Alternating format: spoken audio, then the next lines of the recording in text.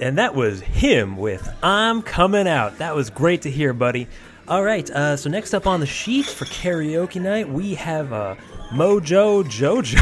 Alrighty, and you have a little number here. I'll let you introduce it. Thank you, narrator. Everybody, silence! Because you do not know the words. Because I haven't sang this song before. Because it's the first time that I've sung this song. Hit it.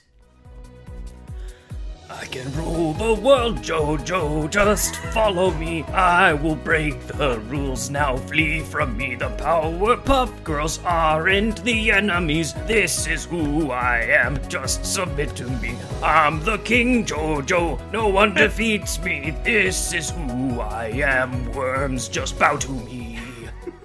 Sugar, spice, and everything nice. These were the ingredients chosen to create the perfect little girl. But Professor Utonium accidentally added an extra ingredient to the concoction, Chemical X. Thus, the Powerpuff Girls were born! Using their ultra superpowers, Blossom, Bubbles, and Buttercup have dedicated their lives to fighting crime and the forces of evil! The day is saved. The day is fabulous, guys. Huzzah! You warned me that it was going to be very dumb, but I don't think you realize how dumb I it just was. wasn't prepared for that specifically. I knew I'd get you. You took my love of JJ. You just... Everybody loves JJ. Just boundless confidence. Excellent commitment to the voice, too. You kept it throughout. It's not hard to do the voice because it, like, almost every aspect of this show is purposefully amateurish. Uh-huh. And that's not a bad thing, even though it might sound like that at the set. But all the pieces work together, and amateurish in the best sense, where it's like a passion project where people use the limited tools to do everything they could. I kind of thought of it more as like Kids Next Door 2x4 technology, where they're like, it's cool because we're using, whatever hand-me-downs Dad had left over after his like boat project. Yeah. It's cool because we're making something work out of very meager means. Sure. Even though I'm sure they had more. I'm sure that the creators had more to work with than the way this looks would give the impression. Let's start talking about it. Hello everyone, and welcome to the Cartoncast. My name is Ben. And my name is Zane. And this is the show where we review old cartoons to see what we think about them as adults. And Zane... The podcast of Cartoonsville. Yeah, why not? Well, we're talking about the Powerpuff Girls. Yeah. The original series, because... Why would we? Zane? Yeah, there were some iterations. There were some other iterations that I could stand watching for about 2 minutes each before I dipped out. Oh, you didn't get the good one then. But... let's talk about it. Yeah, so the Powerpuff Girls... Give us the production history. The Powerpuff Girls ran from 1998 to 2004 on Cartoon Network. They were created by Craig McCracken, who initially made a cartoon short called The Whoop-Ass Girls for a student project, and then was like, this isn't marketable to children. Let's alter this up. Initially, the Powerpuff Girls were made Sugar Spice Everything Nice and a can of whoop-ass! It's such a not Craig McCracken thing to do. Like I think we've gotten a skewed perception on like his personality based on what actually made it to production. But right, he apparently works a little more blue. But yeah, and he also got help directing it with Gendy Tartakovsky, and there's clear design influences in design and sound effects and, and all that. The same, cinematic influence and experimentation with forms that we saw in Dexter's Lab and Samurai Jack are here as well. And that is interesting, I guess, because it's sort of a melding of those two titles. Like for Dexter's Lab, it kind of grabs most of the comedy from it, although there was some overlap in comedy with Samurai Jack. All the action is straight up Samurai Jack. Straight down to the fact that they're using the same sound clip over and over again to great effect, but it's the same sound clip. It is, and they do the thing in Samurai Jack wherein you have kind of a montage of a bunch of punches and then a aftershot of the enemy flying away. Yes. Exactly the same thing as Jack doing a bunch of sword slashes, just substitute a different sound, punch for sword sound effect, and it's the same scene, more or less. And where Samurai Jack was clearly influenced by, samurai movies and Dexter's Lab by, B-movie sci-fi, the Powerpuff Girls are kind of in that classic, like, superhero comic, like very much derivative of the, Super Friends kind of aesthetic. Absolutely. We get a lot of that whole Justice Friends, Dial M for Monkey, all those different Dexter's Lab things. It's canonically the same universe. Yeah. There was an anime adaptation of this, actually, in 2006. This was Powerpuff Girls Z, which, if you go and watch it, it feels somewhere between Mega Man, the super fighting robot. It's exactly Mega Man. And a Mega Man dub. plus Sailor Moon. Yeah, a little bit of Sailor Moon in there. They're all, there's the transformation sequence. It's not good. I kind of liked the anime adaptation, but just because it kind of followed the same metric of, the original Powerpuff Girls kind of harkened back to an earlier era. Like, is a little bit 50s. It's a little bit, as you said, like kind of Golden Silver Age comics. Yeah. Something like that. So it's kind of working backward in time, and I think that works with the aesthetic. For the anime adaptation, the idea that we're going back into, like, Speed Racer style or Mega Man, super fighting robot 80s anime, I thought was... Maybe I could not watch several episodes of it, but I appreciated, like, the consistency of turning the clock back. Yeah. It also got a 2016 reboot. McCracken couldn't be a part of this, and the original voice actors were not used.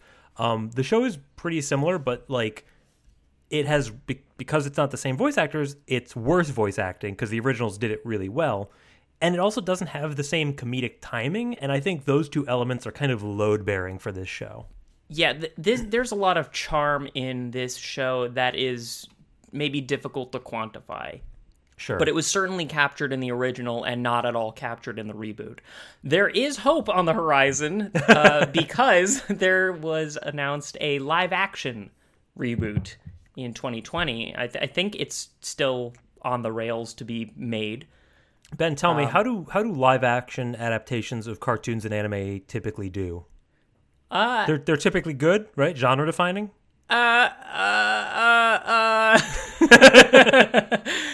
Yeah, okay, so there's there's a big red flag on this show, which is that there was a leaked script. I don't know if you looked into this at all. I didn't see this. It is horrifying. The leak script is all sorts of awful. It showed like really backwards references to like culture war shit from the 2010s, like everyone talking about being triggered, and apparently there's just like a lot of sexualizing these characters, constantly walking in on each other having sex, name dropping social media brands like Facebook and LinkedIn.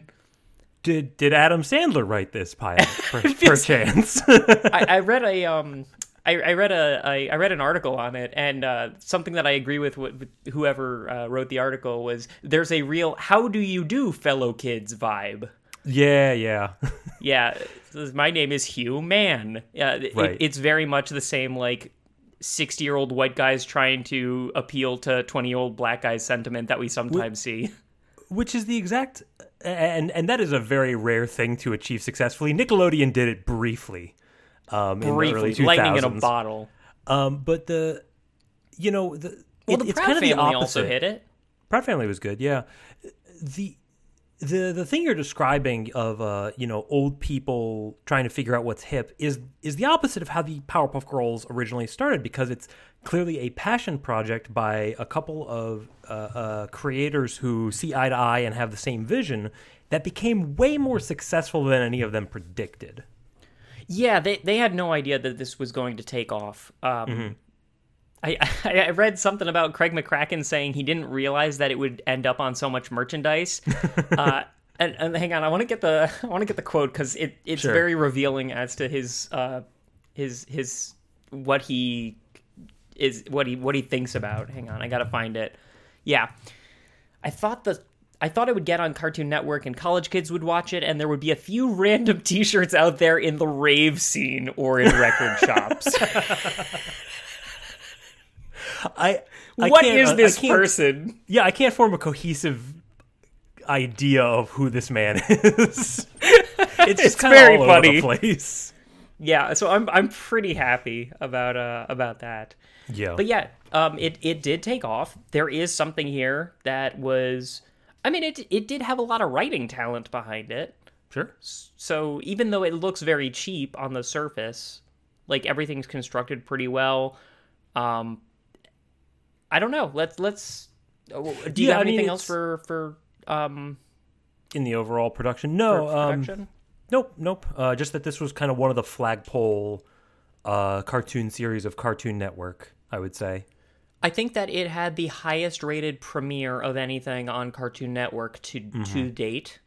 Not today's date, but at the time it was the highest premiere, and it like consistently got very high ratings. So, and it kind of makes sense, right? You look at the other stuff in Cartoon Network, and even its cohorts, like Dexter's Lab, there is enough friction there in terms of people's enjoyment, right? Like, why am I watching this nerdy asthmatic, toil in his lab for 10 minutes before a robot volleyball scene? That doesn't make sense to me. This is very easy to understand the appeal of, and it pretty goes surface. down smoothly. It's pretty surface, and that is serves to itself up to you very nicely. Yeah, it's pretty surface, and that is to its benefit. This is kind of definitional aim low and hit it. Yeah. But in kind of a Mob Psycho 100 kind of way, the fact that everything looks so cheap probably freed up a lot of hands to, work on other parts of it, or, and keep ahead of the curve. When we say cheap, like, the character models are very straightforward, very These are geometric. such Butch Hartman designs. It's like so clearly taking a lot from... action scenes, a lot of times are just still frame, like comic book Batman, pow, whack, like it's the panels. same thing in Samurai Jack, I think we talked about it at the time. The action scenes in Samurai Jack are not really a lot to write home about. Right. But the overall aesthetic was distinct. This feels like it could have come out of Hanna-Barbera, but just didn't. Like, it's cleaner than South Park, but not a lot more effort in terms of the construction.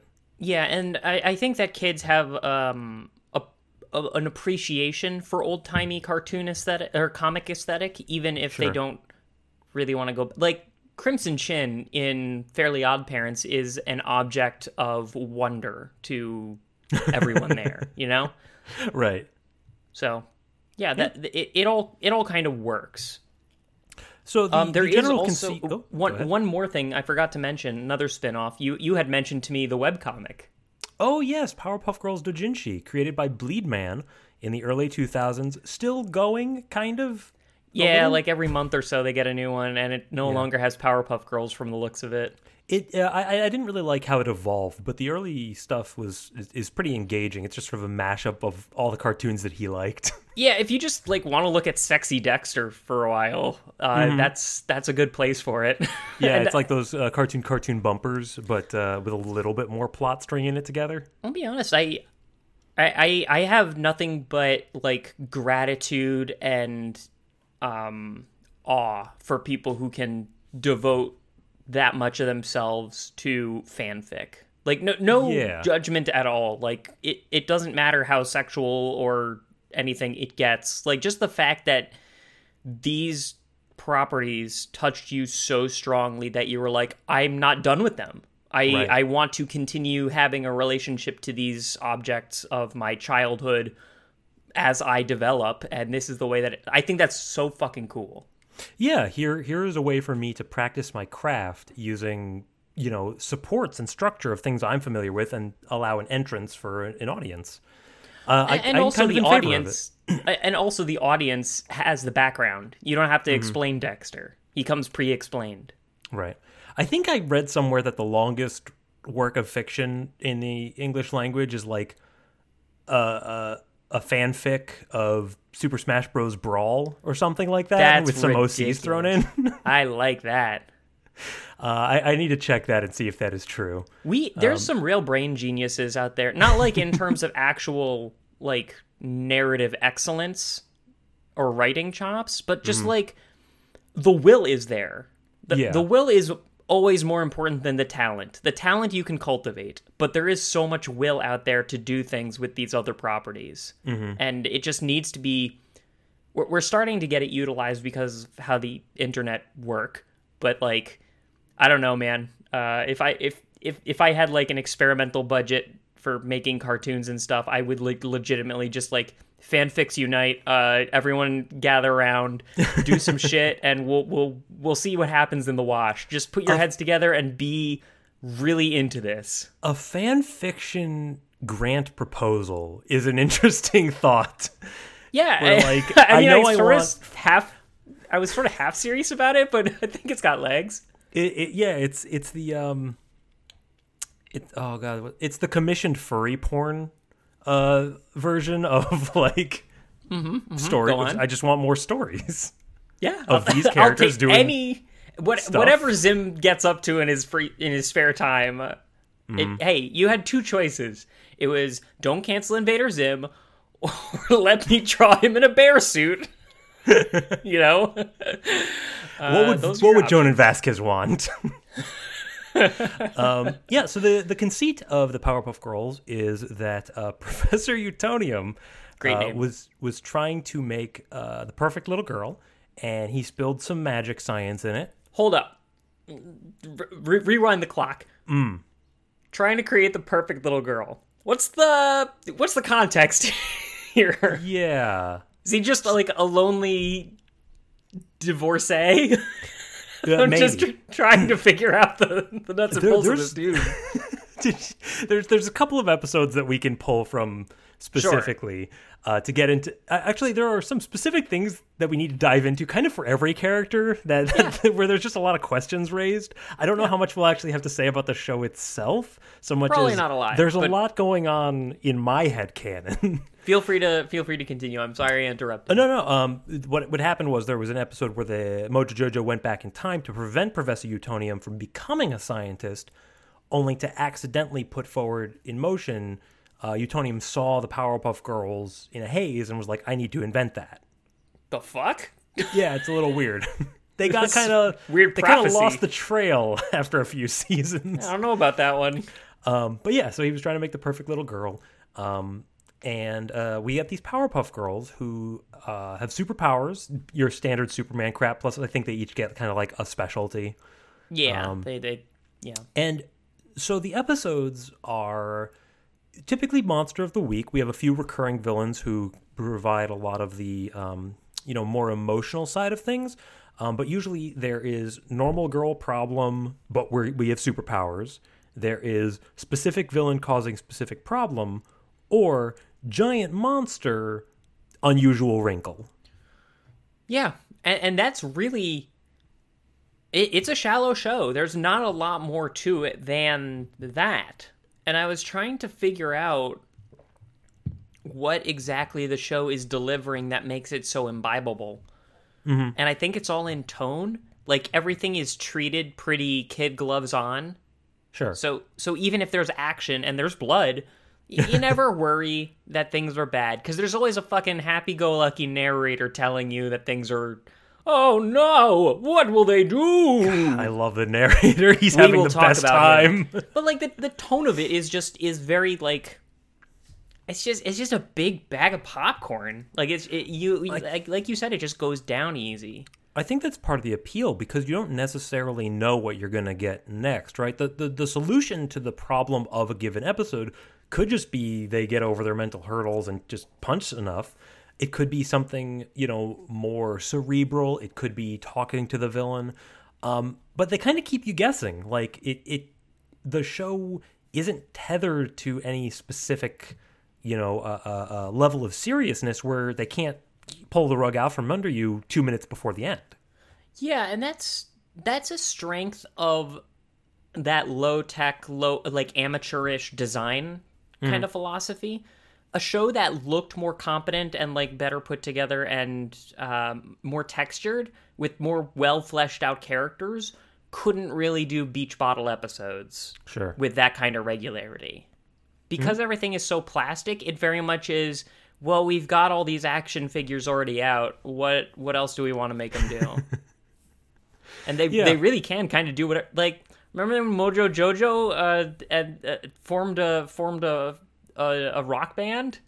Yeah. Oh man, where there's just the Beatles and they just constantly do Beatles references. And that's the whole episode. That's kind of it. Yeah, remember that kid who ate glue? And like, yes, we learned how to apologize and why it's not fun to pick on people, but like, but also that kid was eating glue. But it's like a very unwelcome metaphor for drug abuse. Shattering problem. They had a lot of drug allegory episodes. There's some mild racism with the Great Gangrene Gang that I'm not super comfortable with. Yeah, I'm still trying to parse that.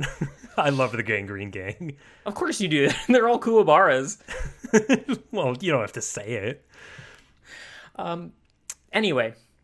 Yeah. But yeah, I think it's kind of like the fact that you don't know what's going to happen next. There are always these great villains who you never know which one's going to show up. They're all entertaining to watch. Sometimes they team up or conflict in interesting ways. I don't have 100% agree with the villains all being interesting. I think a lot of them are. Like in the one where they form the supergroup, okay, they all decide to attack the Powerpuff Girls at night at once, independently. You're not expecting them to form a band out of it, necessarily, right? Or like... Mojo Jojo creates the rowdy rough boys as like evil foils. You don't expect him to become a surrogate father to them. Oh yeah, and protect them with his weird curse magic. That is so cute. Or like Gangrene Gang, they're doing a bunch of heists. You don't realize that Sedusa is pulling their strings. So like the way that they develop and include. They leave the room to add in new wrinkles to things. You never really know where things are going to go. And I think that's kind of what kept me watching. Because I didn't even remember how a lot of this stuff ended. Yeah, I think it does more... the more I think about it, the more it does kind of remind me of, like, kids playing with action figures. Mm-hmm. Like, action figures with, like, detachable costumes. Like, where you just do whatever you want with all these fun shapes. This show operates mostly on fun shapes. Mm-hmm. I'm willing to say. Yeah, and we'll have some notes about that in the animation. Fun shapes and solid voice acting. The voice acting and the comedic timing, I think, are real important points that the show stands on. Yeah, I'd agree with that. But let's talk about the characters, shall we? Sure. So the Powerpuff Girls, they're kind of like the ducks from DuckTales. Like, there's not a ton distinguishing them on a functional role. Like, they have personalities, but they have more personalities than the ducks from DuckTales. Yeah, they have more personality, but in terms they're more chipmunks than DuckTale ducks. Yeah, that's right. But there's, on a functional role, these are your superheroes. They are tasked with solving a problem. You don't need to motivate them. You don't need to wonder if they're strong enough. It's all like, can they tackle the conceit of the episode? Yeah, there's never any, like, 200 level, what does being a hero mean kind of shit. They're in kindergarten. They want to be heroes because heroes are good guys, and good guys are nice. Like, it's all very, like, if-then kind of methodology, and it's just, how do we get it done? It's a very black and white world that they live in, and I'm fascinated by the episodes where they try to, twist that around, where it's like, okay, yeah, you stop the criminals by destroying the bridge. The criminals had $400. The bridge cost $3 million. You're just kind of not ready for this level of moral grayness. Yeah. As it turns out, background checks for super weapons is kind of necessary. Yo, thanks, Iron Man. Listen, the safest hands are still our own. What can I say? Yeah. The Powerpuff Girls themselves, we have Blossom, Bubbles, and Buttercup. Yeah. Blossom is Kathy Cavadini, whom we saw as Tanya Mouskowitz. Oh, very nice. And then Bubbles is Tara Strong. She's everywhere. Of course. Doing Timmy a very Tara Strong performance, yeah. Yep. Ben 10. You got your Twilight Sparkle. And Buttercup is E.G. Daly, who voices Tommy Pickles and Rudy to Booty. It's very Tommy Pickles. It's like 1-to-1. But that's not a bad thing. It works for the role. Yeah, and I like that we have that balanced archetype and specialty of them. Yeah, it's balanced. I never quite got over the fact that Bubbles' voice was as shrill as it was. Yeah, I remembered it different. I remember it being less grating. It's pretty grating. It's sort of the Gurr effect, I think. Like I'm not there for it anymore. But Buttercup is personality-wise pretty annoying. I'm mostly here for Blossom. I'm mostly here for Blossom as well. Blossom and Professor Utonium, chiefly. Their proportions are horrifying. These are these are problematic super weapon golems that it's should interesting. Not be able to stand up. Yeah, well, they wanted to make them simple to make them easier to draw, and like you say, it is horrifying both in the inspiration and the effect. So the implication. So the girls' look was inspired by the work of artist Margaret Keane, who is the namesake of their teacher, Mrs. Keane, or Miss Keane. And Margaret Keane used very large and prominent eyeballs in her work. If you look up any of her work, it's impossibly cursed by modern standards. Maybe it looked cute at the time. I don't know. Yeah, it's a little bit Furby. But like other characters are human. They have hands. The girls have like pseudopods. They got nubs. Yeah, they're nubbin. Yeah. There's an episode where they switch bodies, and Buttercup is in the professor's body, and she goes to pick up the phone, and you see her like using his hand to karate chop it because her hand so normally just sticks to it. I guess. Brilliant joke. God. Yeah. Yeah, that's extremely good. Yeah, and they have sort of Dee proportions as well, especially. Bubbles is almost like a 1-to-1 DD. Yeah, sub her right in. Like the little little pigtail, not quite pigtail things on her head. Yeah. That's kind of the same. The gigantic Ponytails. Blue eyes, the extremely sleek tall body, and then these like cute little ballet shoes that they have on the bottom. They almost look like a lengthened Kirby. They look like Cabbage Patch Kids. Yeah. Like except for the eyes, which are gigantic. Ball. Like they look like insectoid Cabbage Patch Kids. Mm-hmm. With the Cabbage Patch hive mind. Pupil and huger iris and huger sclera around it. Boy, I cannot handle it whenever they close their eyes. Imagine if a person was a light bulb. They're either wearing a lot of eyeshadow and you can see all of it where the eyes were, and reminding you the eyes are the size of their whole face. So the eyelashes are extending past the head. It's either when they close their eyes, it either just they look like a volleyball that Tom Hanks just like did one of those like those big powder my nose kind of powder puff things and just like smacked it a couple of times with that. I'm sorry, Tom Hanks did this specifically? I said volleyball. And that was kind of just how it got there. Yeah, this could be anyone with a volleyball. Noted Powerpuff enthusiast Tom Hanks. So it's one of those things in the show that's best not to think about. Luckily, everything kind of looks alien to some degree. So if you're watching the whole thing and not merely the girls, which you are, it fades into the background a bit. Yeah, so like, you have your monkey villain, Mojo Jojo. His brain is just extending upward. Just fucking exposed, yeah. Miss Bellum, if you look at shots where the camera goes up a little higher, you'll notice that her hair is attached to the back of her neck, and her neck is impossibly long to keep her head out of the frame, but you can still see the top of her hairline. Wow, you really did a lot of fucking game theory on that. It's hard not to notice the things that shouldn't be in this show that is presumably aimed very young. I just watched all of Gravity Falls again, and I was paying a lot of attention to like character proportions, and it's even kinder than here because the eyes at least fit on the face. But like because all the bullshit is omnipresent, you do forgive the somewhat apish proportions of a Stanford Pines. Sure. You know? Yeah, he's been demented by the gravity rays or something. Close enough. But that's their character models. As far as their personalities, it's kind of... It's one note. I think they each have like a chief ingredient associated with them. Bubbles is sugar, Buttercup is spice, Blossom is everything nice. I think that's cute and simple. They have a dynamic that is pretty easy. Like, if you wanted to ask me, hey, what's an episode wherein Bubbles has character development? Oh, well, the other girls are making fun of her because she's too sweet. She's too nice. Or, you know, everyone's mad at Buttercup for not keeping her mouth shut. Like, probably 5 or 6 episodes happened on that exact subject. Like, it's very easy to read. They're not complex. If you look at the 3 girls as one entity, it's interesting.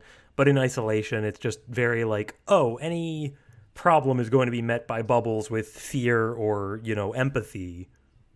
That's as far as you're getting. A Fluttershy, yeah. Mm-hmm. Yeah, so we are not... Our regular formula for really thinking about the motivations of the characters does not work for these.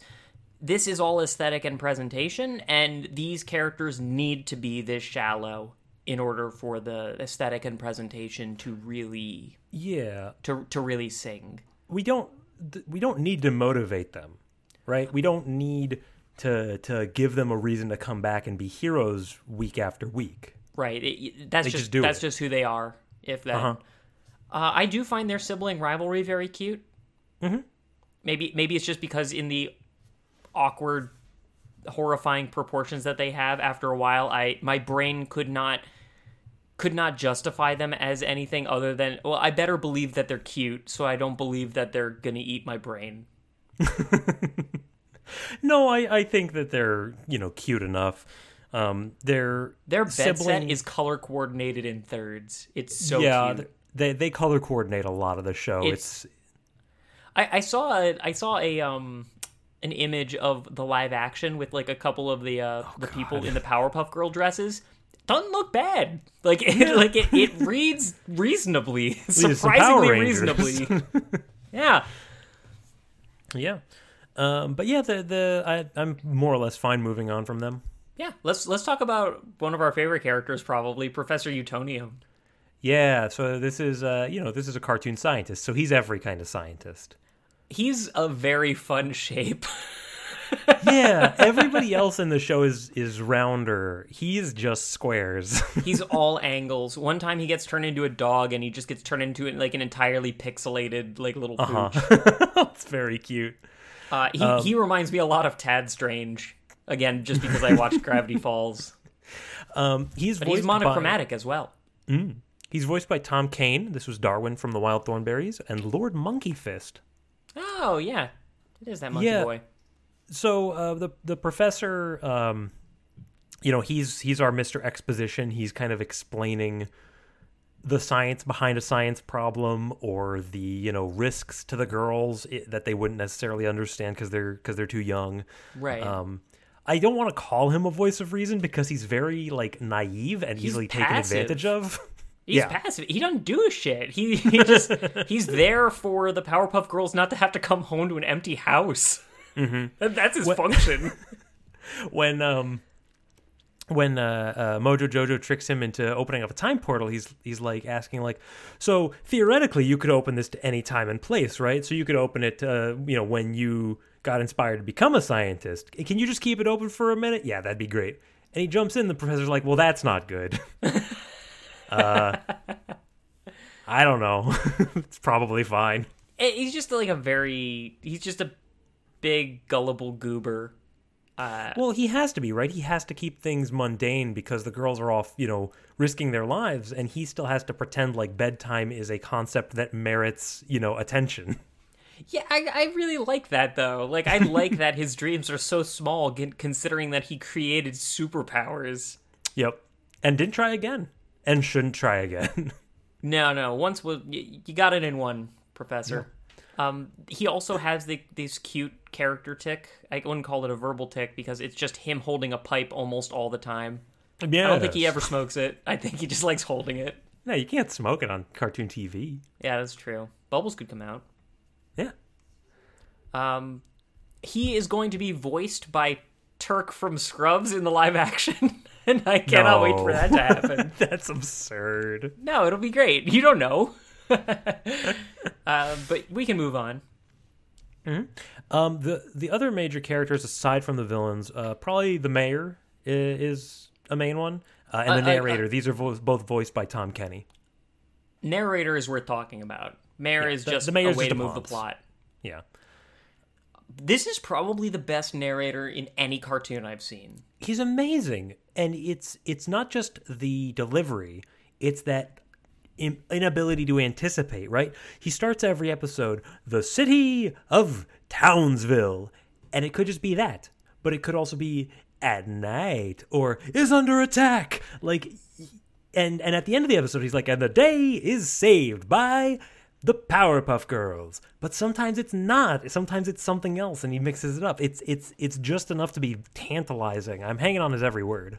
Yeah, it's great. This is such a good framing device. It's sort of like the omniscient narrator is useful to move the plot. This is a personal narrator. This is a personal Jesus. Like, he cares about when you pray to him, you know? Yeah. He's invested in the story. He is the one reading the comic book that is the Powerpuff Girls. Ooh, yeah, I like that. It's like, oh no, how are the girls gonna get out of this one?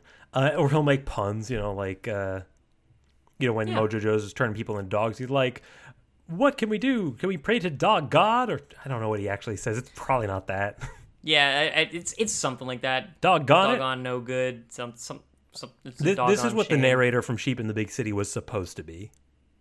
Yeah, that show was a little too unwieldy for him to really pop. This is like super familiar storytelling. Like, there's no surprises, and it's pretty formulaic in terms of just like how the episode manages, right? Like, sure, start somewhere. There's going to be some sort of conflict. Powerpuff Girls are going to be in it. There's going to be some ass kicking. Thin. Because things are relatively predictable, I think that the narrator just being kind of unreliable works, because the stakes are low, not too worried. It's like what's the one Into the Woods, Cabin in the Woods? What's that one play? Into the Woods, not Cabin in the Woods. Well, why not? Because Joss Whedon's canceled. What do you want from me? Okay. Yes. Kind of like that, where the narrator is a character. I can't really emphasize enough how important it is that the narrator is tonally invested, and I'll tell you why. This setting is bananas. It's complete nonsense. Nothing we're gonna makes spend a sense. good chunk of the rest of this episode just digging into certain lore nuggets. Yeah, maybe you will. But we hear him describe the scene, and it's combined with whatever music is relevant for the situation. So, the city of Townsville is under attack, and then, you get those big Dexter's Lab crescendos that we know and love. The fact that the narrator is telling us how to feel, and the music is telling us how to feel, is we don't need any entry into where we start the episode. We just start there. Yeah. I don't know. I found him being grounding. Very important to my enjoying of this. Yeah, I like the idea that he is, reading the comic book, or like a radio announcer almost. Like, if we can't see what's happening, he is providing the context and the emotional clarity. Yeah, and He just seems like he's having a good time. It does. Like, you could have just done it as the omniscient narrator, like little corner panels being like, this is what happened in last issue, blah, blah, blah. Like, just telling you the nuts and bolts of it. For him to be invested in it is so much better. And I can't think of another example where the narrator is this invested in the story. But it really transmits a sense of, it's infectious. Yeah, and like you say, he feels like he's part of the story itself, because he's acting like he's part of the world. When the world gets turned into dogs, he pretends to be a dog. When the world goes forward 50 years in the Dark Future episode, for some reason, he's acting like an old man. Yeah, he's into it. He's into the artificial nature of the entire performance theater that is the Powerpuff Girls. He's making it okay for us as the audience to behave like children would. He's a good in MC. our enjoyment of this. Yeah. Yeah, I enjoy it. And like, given that a lot of the, it's sort of a like the fandom, as I understand it, was not purely like 7-year-old girls. They wanted kids to watch it in college. That seems an unreasonable expectation to me, Craig McCracken, person who is unstuck in time and space. But I will confess that I watched this for a while growing up, and I enjoyed it. Like, it's I forgot where my point was. It's engaging for a variety of people because it puts forward the work to draw you in. Yeah. The narrator gives you the permission structure to be like, yeah, I do care about this. I do find this entertaining. If there is like a sidewalk show, right, like a performance artist or something, and you got the guy in front like bringing people in, like drawing a crowd and all that stuff. Yeah, a barker. A good enough one is going to make you stop and look, even if you don't otherwise care, right? That's what this guy's doing. Yeah. It's really as simple as, I don't know. It's probably no more complicated than when someone seems into something, it is easier for you to be into it, unless you're like, I don't know, a dick. Yeah. I don't know. It's just sort of setting the default as we're leaning into this. That's a good right. Let's put away our cynicism. Yeah, I like it quite a bit. Let's hit up this rogues gallery real quick. Sure. I only have kind of a couple notes because there's like two big like stars of the rogues gallery, and then just a lot of numbnuts. Well, what are your faves? I'm happy to see most of them. My favorite numbnuts? Yeah. First, put down a layer of numbnuts if you would be so kind. We got Princess. Yep, she's fine. She's a rich girl. She's Pacific and Northwest. She's specifically the rich girl from Willy Wonka. Oh yeah. The only evil child.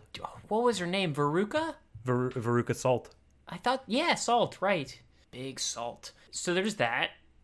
There was Fuzzy Lumpkins, the hillbilly. Hillbillies are funny. Very, very nun humor on that one. Yep. It was the style at the time. Banjo music in the background and everything. Turns people into meat. Whatever. Yeah, fine. The Gangrene Gang is problematic. That's a gang. Yeah. It's just creepy teens.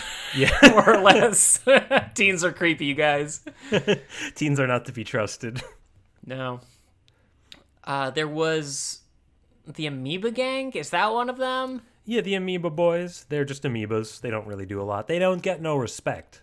Nothing else. I don't remember any of the other one-offs. Yeah, the big ones, though. The big couple. The first of the big couple is the one you had already mentioned, Mojo Jojo. Yeah, and this is sort of this is your Lex Luthor, right? This is the guy you have a historical connection to, right? Professor Utonium had a lab monkey, spilled some chemical X on him, brain grew, put a jar on it. And he's just kind of evil for evil's sake. He lives in an observatory on top of the active volcano in the city of Townsville. I kept on thinking of it as the Warner Brothers water tower. Ooh, yeah. I know that's not right, but... And his whole thing is, aside from the super science, he has the kind of speed racer style of talking. Oh, he'll it's just so reiterate fun. Himself in many ways. It's not only reiterating; it's the cadence of the speed racer dialogue. Mm-hmm. Where like they're talking too fast to keep up with the animation of Japanese voice acting. So they need to put a bunch of similar concepts together. Yeah, So that is probably my favorite joke in the show. Yeah. It's just like even when he's cooking his breakfast, he's like, I require 2 eggs to make breakfast, but I have only 1 egg, which means that I will need to buy... Which is 1 less than 2, and 2 is the necessary number of eggs in order for me to have a complete breakfast. Yeah, it just go to the store. Like that all the time. It never stops. It's endearing. It's really fun. It's very cute. It very much makes him seem like a... cute evil monkey. Like a kind of toddler more than an adult, but I enjoyed it. The other one, the sort of Mixius Pitalik villain, is him. Him is the only part of this show that I had to do research for. What we got here is some kind of effeminate lobster Santa demon. Yeah, there's kind of a lot going on here. So let's start with the most obvious and work our way backward. All right, this is the devil. It's just welcome to but the devil. But not the devil you know. No, This is kind of like the robot devil or the red guy area in terms of like it's veering into red guy territory. In terms of he's here for the lulz. This is a troll. Yeah, because fun. What was the intent here? So let's talk about the big elephant in the room first. This is just queer coded front to back all around, so fucking hard. We can't overstate how queer coded this character is. You could tell me that this was lifted directly from an iconic drag queen, and I would have no way to rebut that. Yeah, RuPaul is under there. and the way that this guy just like adjusts his voice to start off in this incredibly high falsetto and then like deep for the evil stuff. Yeah. Licking the scenery. He's having a great time. But also he's wearing this, parka-ish thing with thigh-high heels. Oh, yeah. I have one point of comparison to this dude, and I want to be... there's two parts I want to talk about. One is villains in general being effeminate and or queer-coded. The other bit is... the intent behind this and how I don't think that it's as problematic as it probably looks in 2022. Yeah, they tried their hands at a number of, social issues, and it was generally always a failure when they try to do this. Yeah, I think at the time that there wasn't trans visibility for that to be an explicit dig. This was just a character that they came up with. This is just, at worst, it's homophobic. It's gay is scary. Right? I think they were trying to do more of like an Ursula thing, like the drag queen aspect of it kind of got in. I could see that as well. But yeah, in general, there is a lot of queer coding in villains at this time. The Disney Renaissance, all that stuff. Viziers, one and all, yeah. And they don't make like a bunch of confused about his pronouns kind of jokes. So thankfully... it's him. He puts it right out on Front Street where the pronouns are. It's played for creepiness instead of comedy, largely. I don't think that it's funny the fact that he's wearing high heels and has lobster claws. It's so that he's other, in the same way that coding him as neither male or female is a way to communicate other, and that is how coding for a villain can work in that era. The other interpretation, which is no better, is that they were mindful of how sinister and villainous they could make a character who is the devil and had to make it as unthreatening seeming as possible, and that camp gay was the way they decided to go with it. I kind of don't buy that. I think that it was just... I think I prefer to think of it as being more innocent than it. Like, it's still kind of problematic. Yeah, Craig McCracken saw a vaudeville show, and this was his favorite character from it, and he just lifted it. It really does feel like he didn't really know what fireworks he was playing with here. Mm-hmm. So I prefer to think of him's character as more innocently designed. Yeah, because in a vacuum, very fun to watch. Let's get past the is this problematic sector where I often go. This is very good. I don't know if coding characters as gay in order to make them villains. I've got complicated thoughts about it. It's fucking effective to do things like this. Let's look at some examples of a couple other villains that both do the octave the octave switch on the voice in order to say I am a villain. Because I just watched Gravity Falls, Bill Cipher does this a lot. Mm-hmm. He does that sort of turn on a dime, ready to go from silly to sinister. The cute and colorful voice, and then you bow before me. It's all that. And that's really disarming. That's good in a villain. You don't know what you're getting, so it's kind of spooky. The better point of reference that I have is the Gromble. The Grumble, yes. Do you remember his high heels? This is the Grumble. This is one half a Grumble, or like a flattened, thinned, half as many feet Grumble. Yeah, they text. From All Real Monsters. Yeah, the Grumble from All Real Monsters also kind of had this chewing the scenery sort of voice, and was very effeminately presented kind of effeminate in his speech, and then went to screaming on the turn of a dime. He also wore the high heels. I'm pretty sure he had lipstick. I don't think that was more of a Dom thing, I think, than anything sexual or other sexual. The point is, it's really good for disarming us, because our society is like male, female, these are separate categories. What are you going to do? So it kind of can't help but when we are disarmed on the gender spectrum, it just turns out villain. But I like that it's kind of being reclaimed. Like, a lot of the fans of Powerpuff Girls have reclaimed him as like a queer icon. Sure. Like I buy that. Major life goals type of icon. Which is great. Also, there was apparently a lot of hope and suggestion and prayer from queer fans of this, that the live action version would be played by Lil Nas X. Now there's some casting. Watch it. Looking at a side by side of the two of them both doing kind of like a lounge pose is very fun. That is excellent. I cannot wait. Yeah, and it's I also kind of see a little bit of Aku DNA here, just in the the devil side of things, but also the like haha to serious maneuver. He does that, I think, more along the axis of everything is for fun that Aku tends to do things. But in terms of the purpose of this character, these are some of the best episodes because they tend to be more cerebral and creepy. Like, he's not, blowing stuff up or knocking over a bank. He is corrupting something. Yeah, and in a show where the villains and the heroes are very predictable, he is not.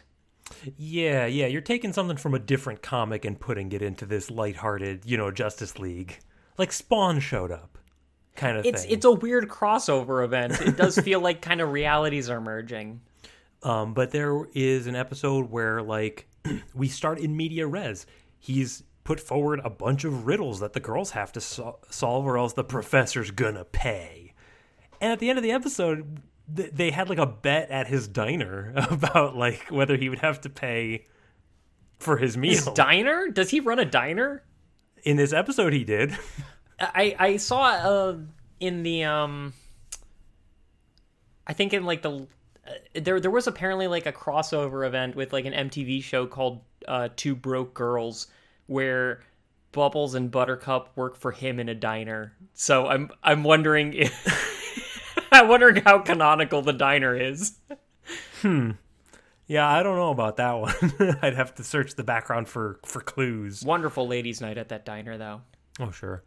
But yeah, him is a fascinating character. I also want to just call out the voice modulation. That is excellent audio mixing.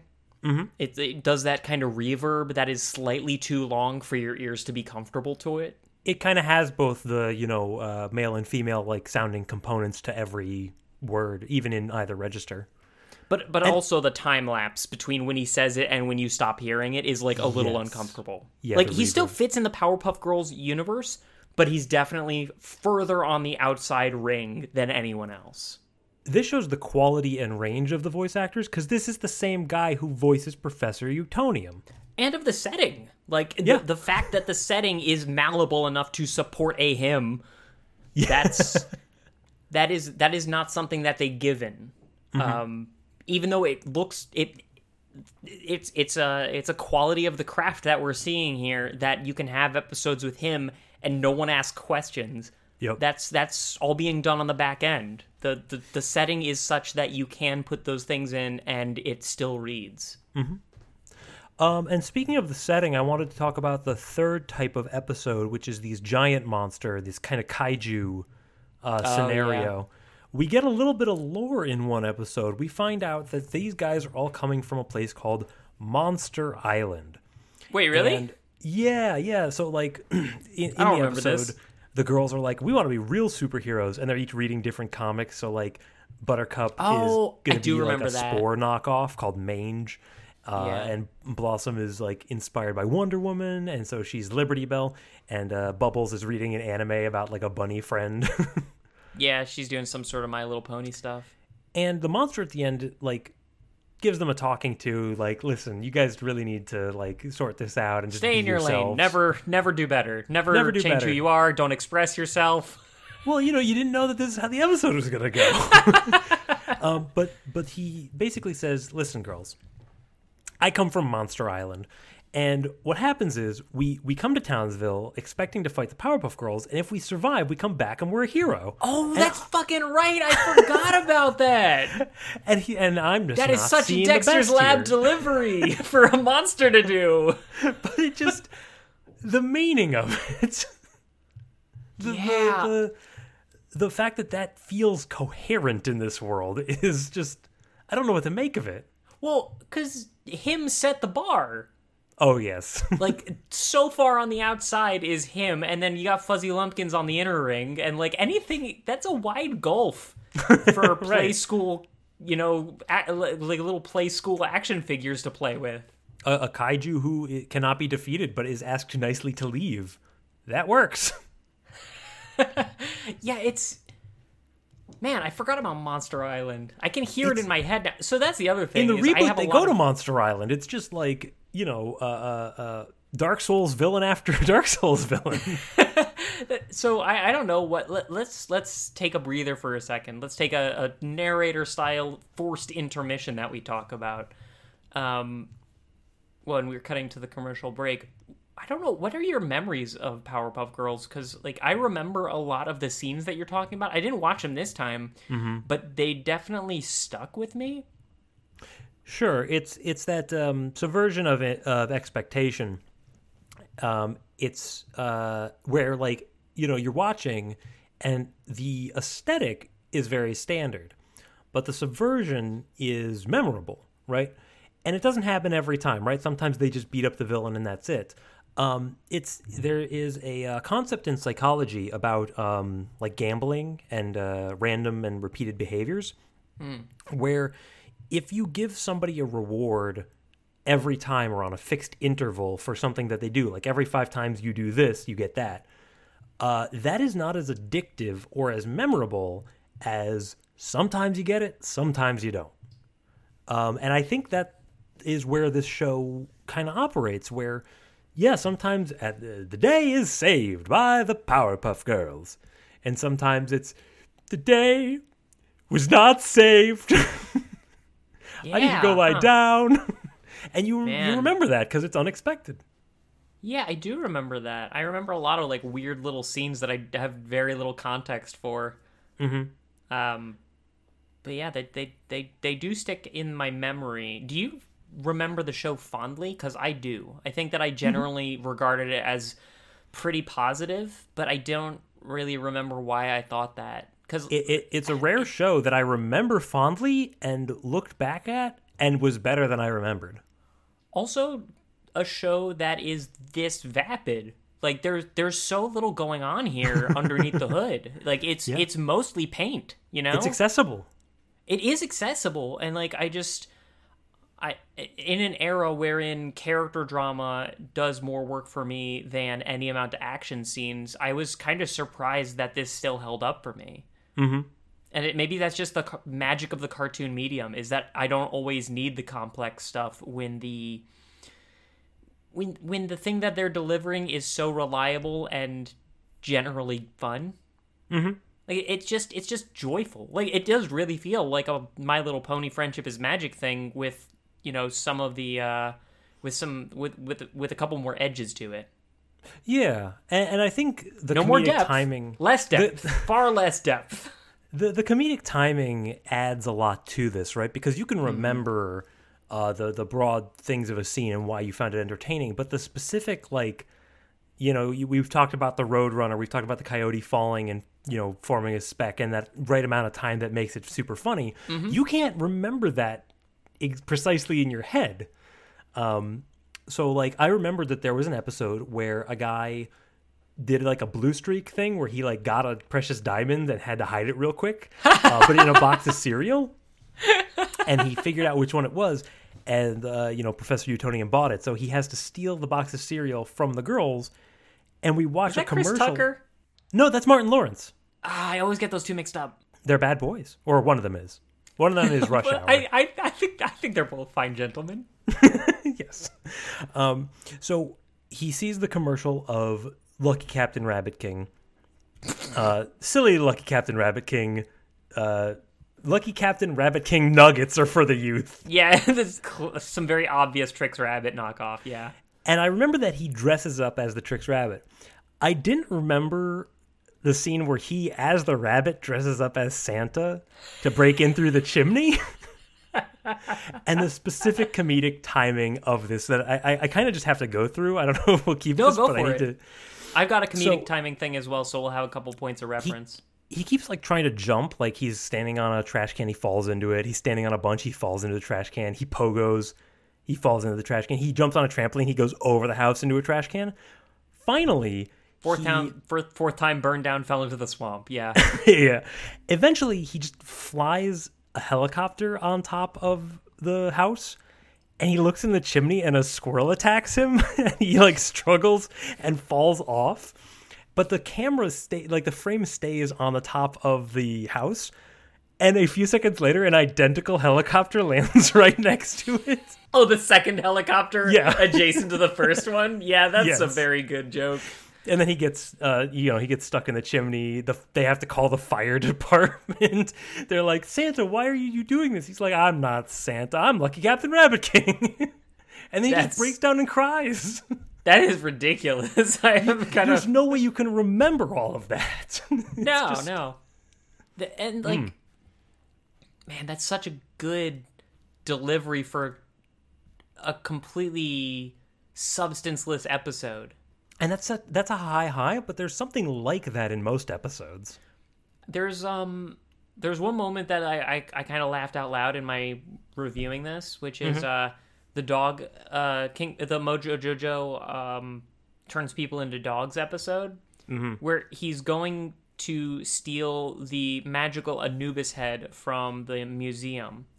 And he like has all this high-tech gadgetry to do a Mission Impossible to like get there. He like clamps the trip wires and then cuts the middle of it and walks through. He does like the spray can to see the infrared lights, and then he finally like gets out and he goes like snaps his fingers like, oh, and then he just uses the Anubis head to smash some glass to steal some rubies as well. And just that like little, oh, I remember now. Like, I forgot to get eggs. Yeah. It's just such a funny like little articulation. Yeah. And there, part of this is, we're not watching through the whole series. We're watching probably episodes that we remember fondly. So there is some bias there, but we did that for other shows as well. And I think on the whole, this show has like higher highs, but also lower lows than Dexter's Lab. Well, there's like not a lot of risk for things being lows. Like the episode I remember the worst was the Beatles reference episode, and that's just because I didn't really care for the Beatles. Sure, and we can discuss your moral failings all day. There are numerous. Not liking those those long-haired boys from Liverpool. Yeah. Those ruffians. Their hair isn't regulation. Which Beatle do you hate the most? Oh gosh, there's two right answers, and which one you pick tells us a lot about you. The only one I remember is John Lennon, because he came. He was a character from Comedy Bang Bang. That's right. Where he was dead, but just decided to stop being dead. I think was the lore of that episode. Something to that effect. Yeah, but for every episode that's super memorable and charming and new, there's one where they're fighting fuzzy lumpkins who, I've got these exploding pumpkins that I'm gonna throw at you, and like, okay, maybe we need to like wear jack-o'-lanterns on our heads to trick you. This is not a real example, but it's about what happens in some of the lesser episodes. They may not always be like my favorite resolution, but I always feel like there's a there's a decent resolution to be had. You know, whether or not it's just like a weird mindfuck situation that him puts them through, or whether it's like an interpersonal, like, needing to learn a moral about being nice to your sisters kind of thing that gets them through. Like, whatever the resolution that they're going for, I always found that they kind of hit it. Mm-hmm. Like, I didn't feel like I wasn't really left hanging for a lot of these.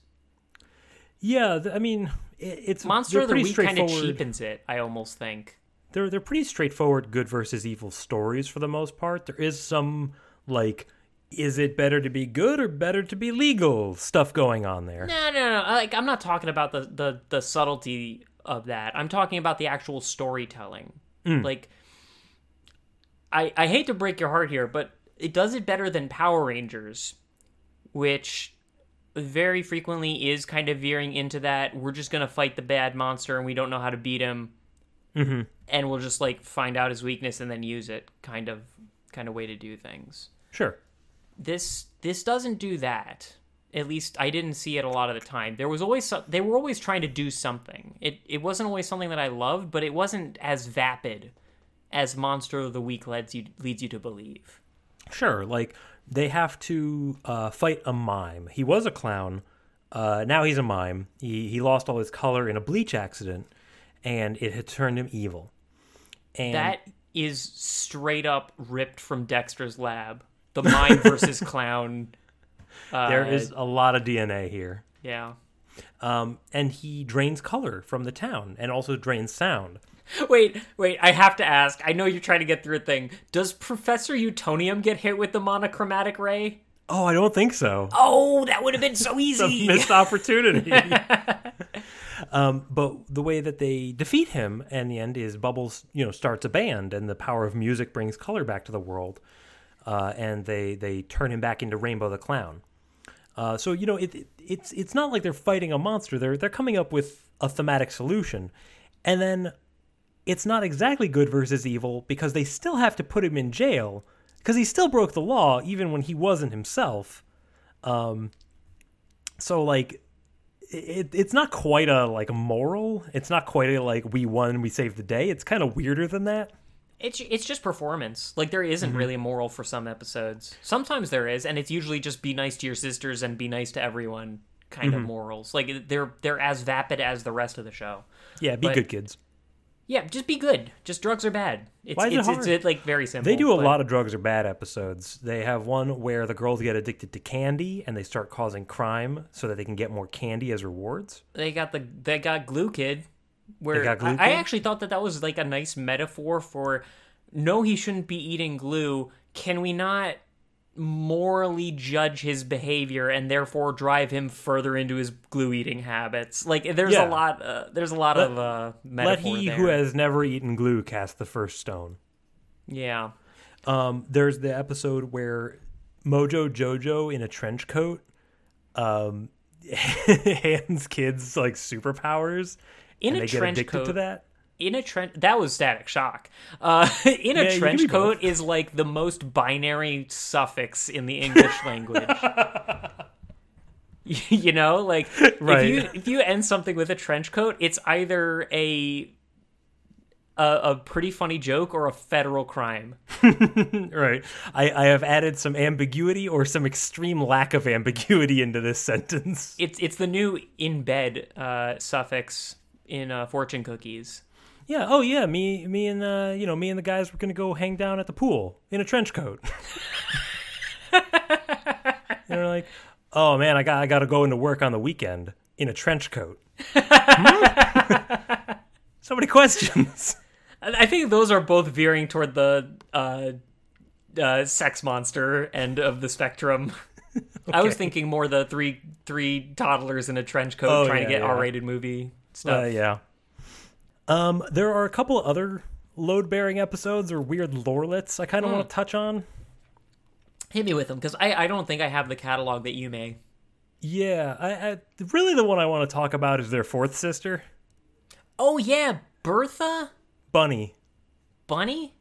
Bunny. So the Powerpuff Girls tried to make another Powerpuff Girl using whatever they had lying around. They did the substitution thing. Oh, I don't have sugar. I'll use salt. They make a monstrosity whom I think is supposed to be a representation of a mentally impaired person. Mentally. It is a choice. Not one that I know how to interpret. It's neurodivergency, like trans people was not like in the water in those days, at least in terms of like treating it fairly. I'm just trying to figure out what the goal was. Well, I think it's kind of the same metric as coding our creepy villain as gay, where it's just like we kind of couldn't figure out how to make this episode, like how to round out this new character.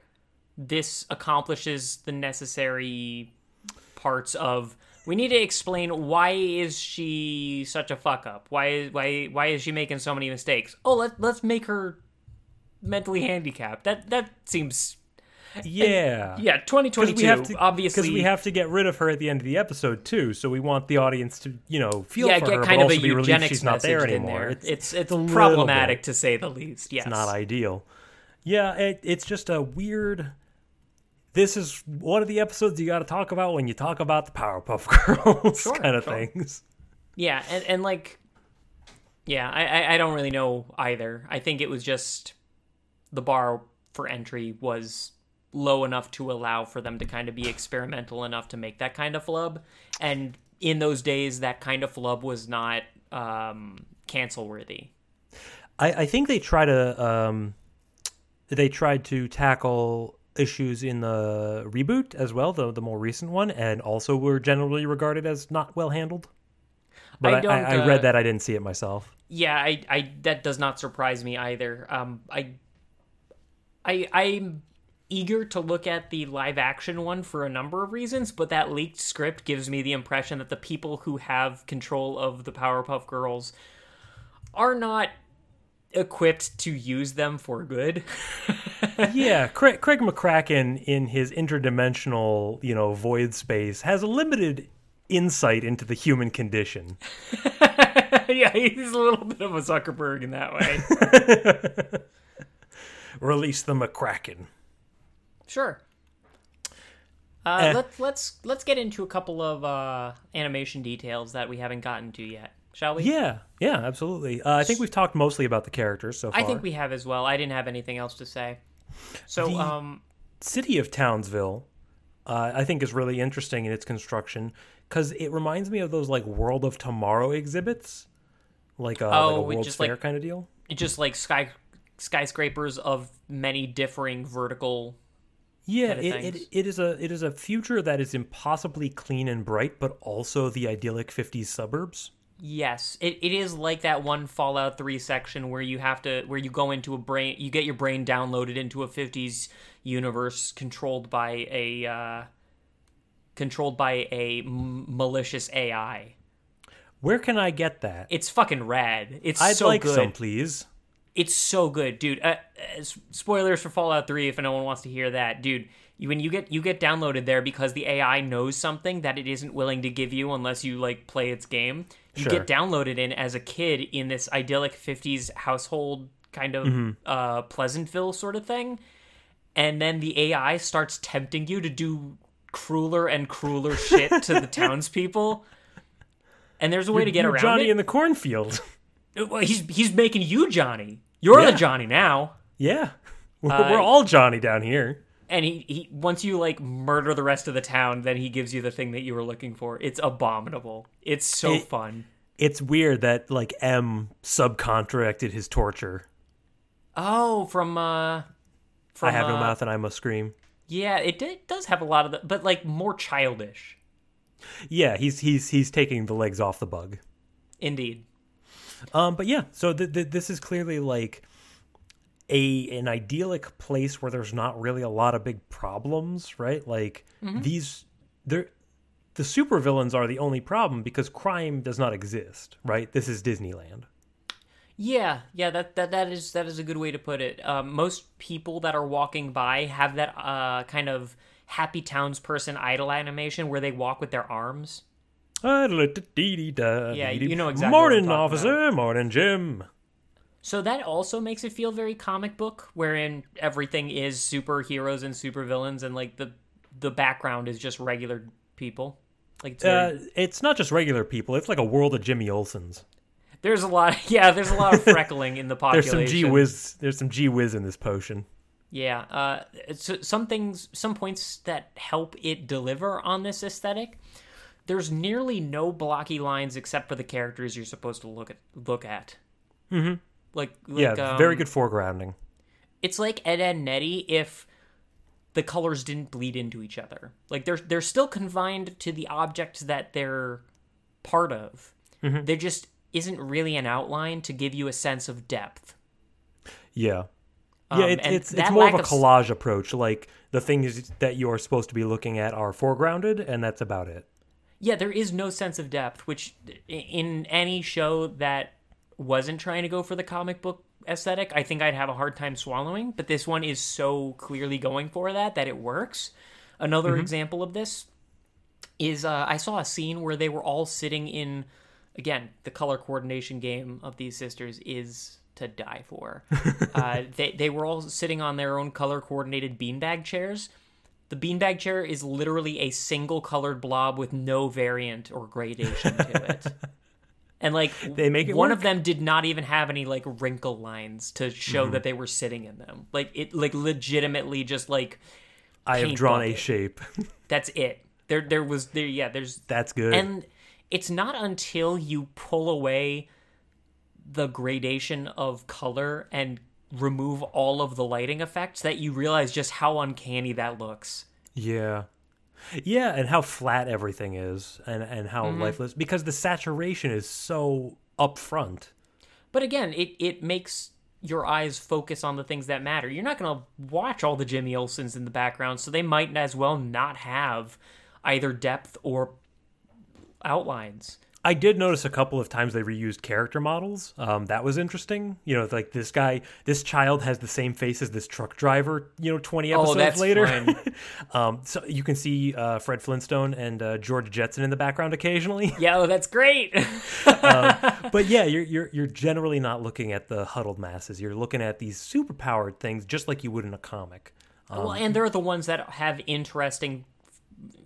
For one thing, interesting features. Physiology, but Yeah. also they have outlines and depth of field and all that stuff. This is one of those things how I don't know how it would translate into live action, because you can't really have that level of color saturation in a way that looks organic, and you can't really pull off the tone of this without that. I think there are ways to do it. I think that you could have like an opening scene in a live action being like monochromatic and like put through kind of a grainy filter, and then somebody doing a voiceover of, I remember the time that blah blah blah, and then you remove those filters and now it's live action. Like there are ways to put artifice back into a live action, but I will confess I don't know what they are, and it's probably harder than to just create it whole cloth. I came in on that point more aggressively defensive than I needed to. For some reason, I felt like picking a fight with you. I apologize. I didn't feel fought with. Yeah. There's also like a lot of Genndy Tartakovsky scene craft evident in the action scenes. Sure. Where there's a lot of time that no one talks. You know, we talked about like we just pan across a shot to draw in the tension, and it happens in the intro as well. No words in the intro. It's just down, now, and we see all of them, and then all of us, and they run at each other, and you get a bunch of punching. And again, kind of like that. We're going to show 50 sword slashes, and then the reaction to those 50 sword slashes that we got in Samurai Jack. And then on the final punch, we'll see it 3 times repeated at different levels of impact. Yeah. Or the screen will be sliced into 3 or 4 segments. Like the guy has a tell, but if he's the only one doing it and it's really good, I don't have a problem with that. I'm just kind of impressed that the same tool set works for samurai and superhero. Yeah, and scientist, like... Because they're different they're entirely different aesthetics. They use a lot of the same technology, I guess, or the feel of it is kind of similar. Sure. But it didn't look as plastic play school Fisher-Price in Samurai Jack, you know? Yeah. There was depth of field and, like, texture to the characters, maybe not that much, but in Samurai Jack that I do not feel here. Yeah, it's one of those techniques that is aesthetic independent. Like, this is just a way to frame a shot in an interesting way, the same way that you can have a canted angle or a wide shot. Like, this is just a tool that just isn't as widely used for whatever reason. Yeah, it really does make Tartakovsky feel kind of more like a visionary than anyone else. Mm-hmm. I don't know how much he was leading Craig McCracken for some of these shots, but I definitely felt his presence pretty strongly. We get...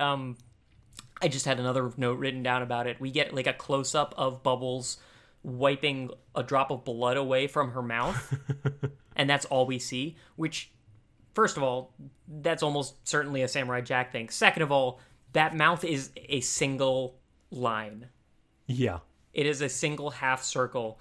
The You fact could draw that we're this in doing MS a Paint. close-up on that, and the face is just it's just like one color, and just like a little... It's just so funny.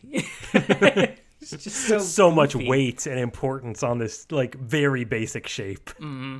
It looks like watching Kirby like be the only survivor of that event in Super Smash Bros. Like, oh shit, he's serious.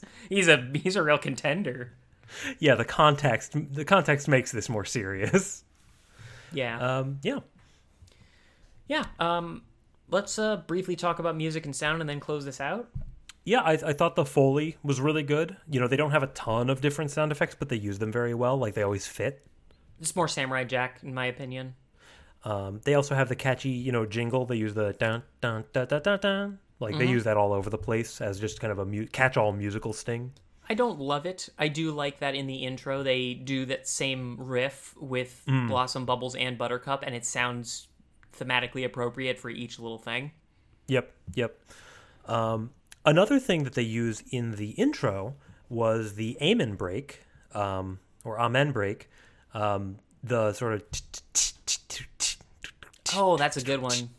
That is like the most sampled and uncredited like musical segment of all time. Like the guy who I think I read that the guy who invented it, George Coleman, like I think they won a Grammy for the song that it was on, but like everybody, like you can hear that everywhere. It's like the Wilhelm scream of it is pump up music, yeah. And not necessarily because it's a reference or an homage or intentional. It just sounds really good. Like there's something about the way it's structured that's just very aesthetically pleasing. Sort of like a Cocklebell's Canon, maybe? Like where just like it happens a lot because I guess I think it's one of those golden ratio things. Yeah, I don't have the music background to really judge that, but I mean it from my limited perspective, it works as a undercurrent to tell you that this is an action sort of set piece, but we're not quite there yet. We're not quite at the thing where it pops off, but we're getting to it. It's not the like long note triplets of an Avengers movie, like dun dun dun dun dun dun dun dun. Like it's not majestic. It's energetic and it has motion, but it's cool. Yeah, cool.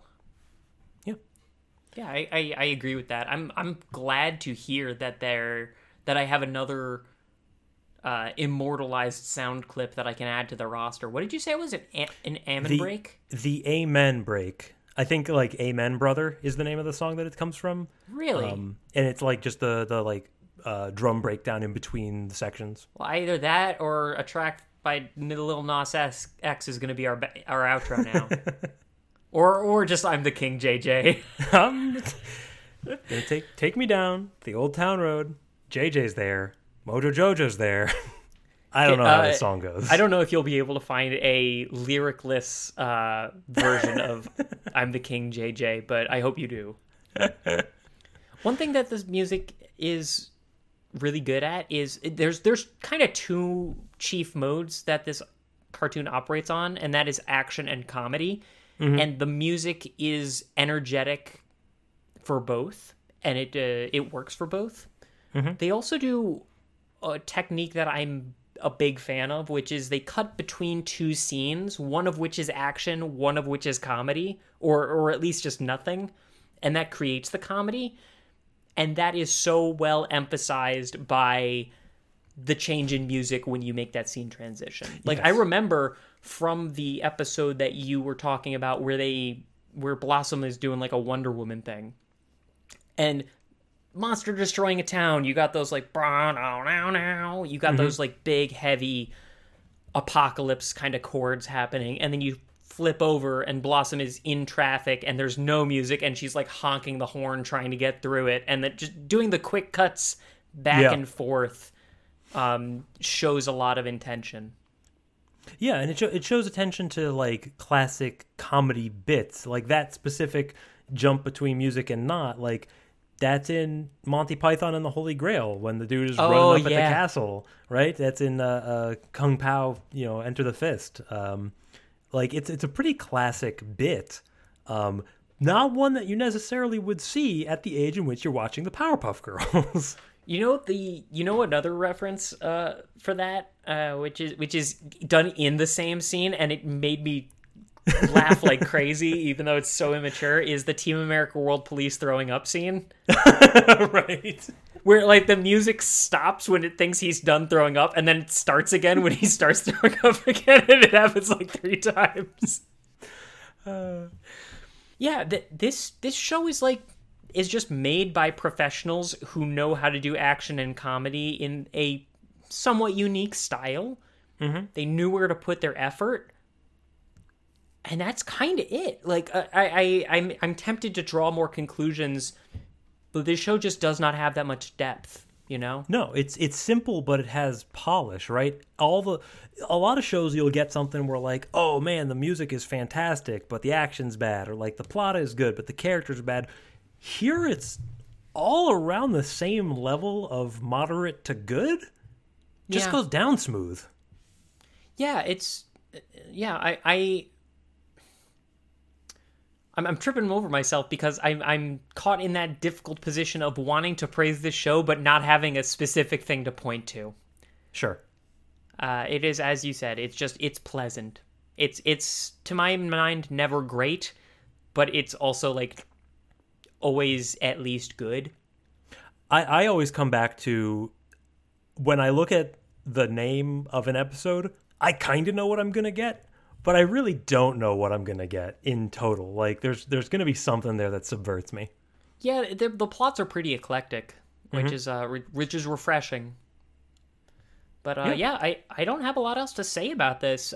Do you have a favorite Powerpuff Girl? Bunny? I guess. Ooh. I think. I guess you said Blossom of the three.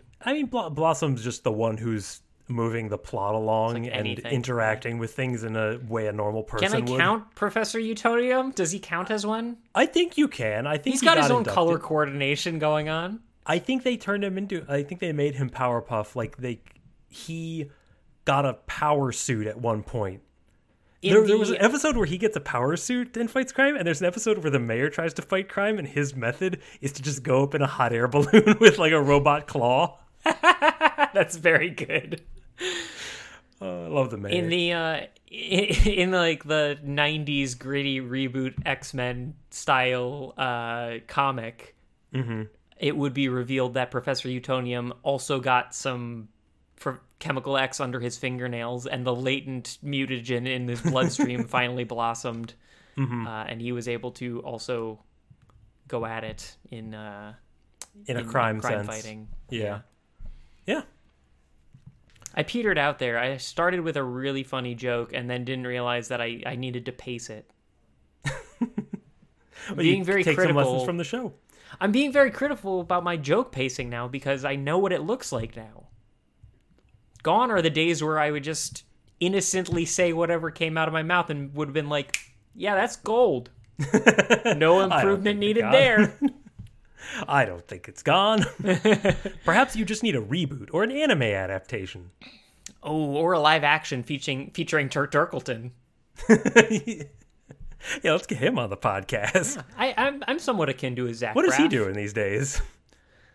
All right, that is going to do it for Powerpuff Girls. Good show. Very shallow. Hits it. Awesome. Him is the best. Him is the best and confusing. Yep. Yeah, but that's all we got right now. Thank you for joining us. If you want...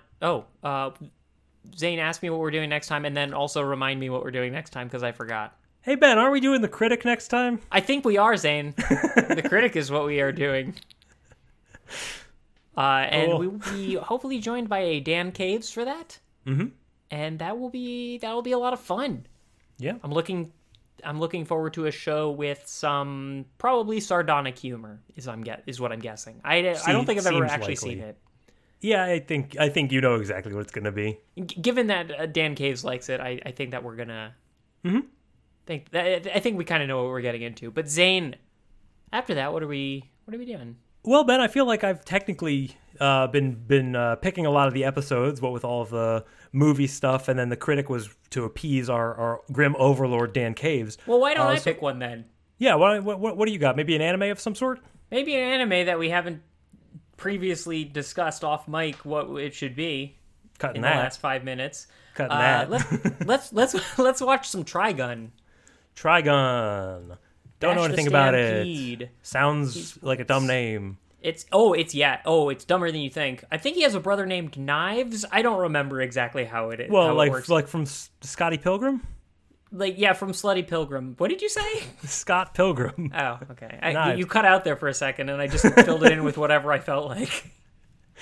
Yeah, Trigun. I never... Honestly, I stayed away from Trigun just because the name sounded really dumb. Like, Trigun. He's got a gun that's 3 guns? Oh, not even. So he just has the one gun. As far as I can tell, it's a gun. It also might be his arm. I don't really remember the... So, little context here. This is the era in which me and my dorm mates just watched a lot of anime. And one of them happened to like Trigun, and it was good enough for the rest of us that we watched a good amount of it. There you go. It was one in a series of failed attempts at watching an anime. I do not remember a lot of details about it. I just remember a strong feeling of, I like it right now, but I get the feeling I shouldn't. I read the first volume of Trigun. It was during that age when you and your nerdy anime friends just trade first volumes of things that you think you might like to each other, kind of thing. This is stuff about another culture. Yeah, and so somebody gives me Trigun and Dot Hack, and I'm like, well, this one's clearly more interesting. I've never heard of an isekai. Oh, man. Simpler times, Zane. Oh, yeah. Oh, have we done an isekai? Monster Rancher. Remember? That he was transported to a faraway planet, to a world where monsters rule. Yeah, no, I remember now. Zane, we do have to do an isekai at some... Like a isekai era isekai at some point. Ben, we are in the modern era of isekai. When we do an isekai, I want us to find the trashiest, least competently dubbed isekai we can. Okay, listener, we are putting out the call. Please send to us your recommendation for the dumbest isekai that we can have a good time watching. Yeah, and like, it doesn't have to be... it just needs to not be, like, creepy sex adjacent. Also, everything else is fine. I would also like to request that it's not Sword Art Online. Yeah, I think that particular need has been beaten to death. Mm-hmm.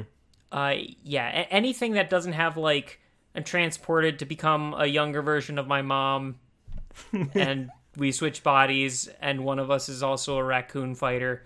Like, anything that isn't, like, that levels of, like, sexually confusing, I think we'd be fine with. I need it to be less obviously sexual pandering to the creator than Bayonetta. Like, anything below that threshold would be great. Yeah, Bayonetta is the cutoff. Mm-hmm. Ooh, so, Bayonetta wearing cutoffs? I mean... As long as they're wearing still made out of her cutoffs. own hair, I think it still works, right? Sure. And Ben, where can they send us those horrible recommendations? Oh, God, I would be pleased as punch if they go to our Facebook page or our website at fancybat.com/cartoncast and dropped us a line. You can go to our contact page and send us an email about what you think about Bayonetta and cutoffs. Or trashy isekai that aren't creepy, or at least minimally creepy, or the shows that we discussed, Trigun and The Critic. If you have any suggestions or things to say about those shows, go ahead and leave a comment. You can leave us a rating or review on Apple Podcasts. It really helps us out, and it validates our existence. Yeah. And more than anything else, just tell your friends about the show. Yeah, it would really save the day. I'm the king, Jojo. Where does the name Mojo Jojo come from? I think just Jojo is like kind of a common organ grinder monkey name. How common could it be? It just sounds like... I'll grant you that I stepped on that landmine pretty aggressively. Like Gendy, like back in Russia, Gendy was like, "Oh yeah, there's monkey grinders on every corner." yeah, they're going out of style. It's gangbusters for organ grinders out here. I don't know. I think a JoJo is like a common pet monkey or monkey showman kind of name. And he's and modulated. Mojo Jojo has kind of that I used to be a plaything of of Professor Utonium and now my own man kind of arc to him. So it makes sense to me that he'd have a name that sort of harkens back to his origin. Mm-hmm. But now he's got Mojo, baby. I've lost my mojo. And he's got lost like my this mojo chimp. to that monkey, didn't I? Isn't it? That monkey has stolen my mojo, and now I no longer have it because he has taken it from me, and it is no longer in my possession. I'm Michael Caine.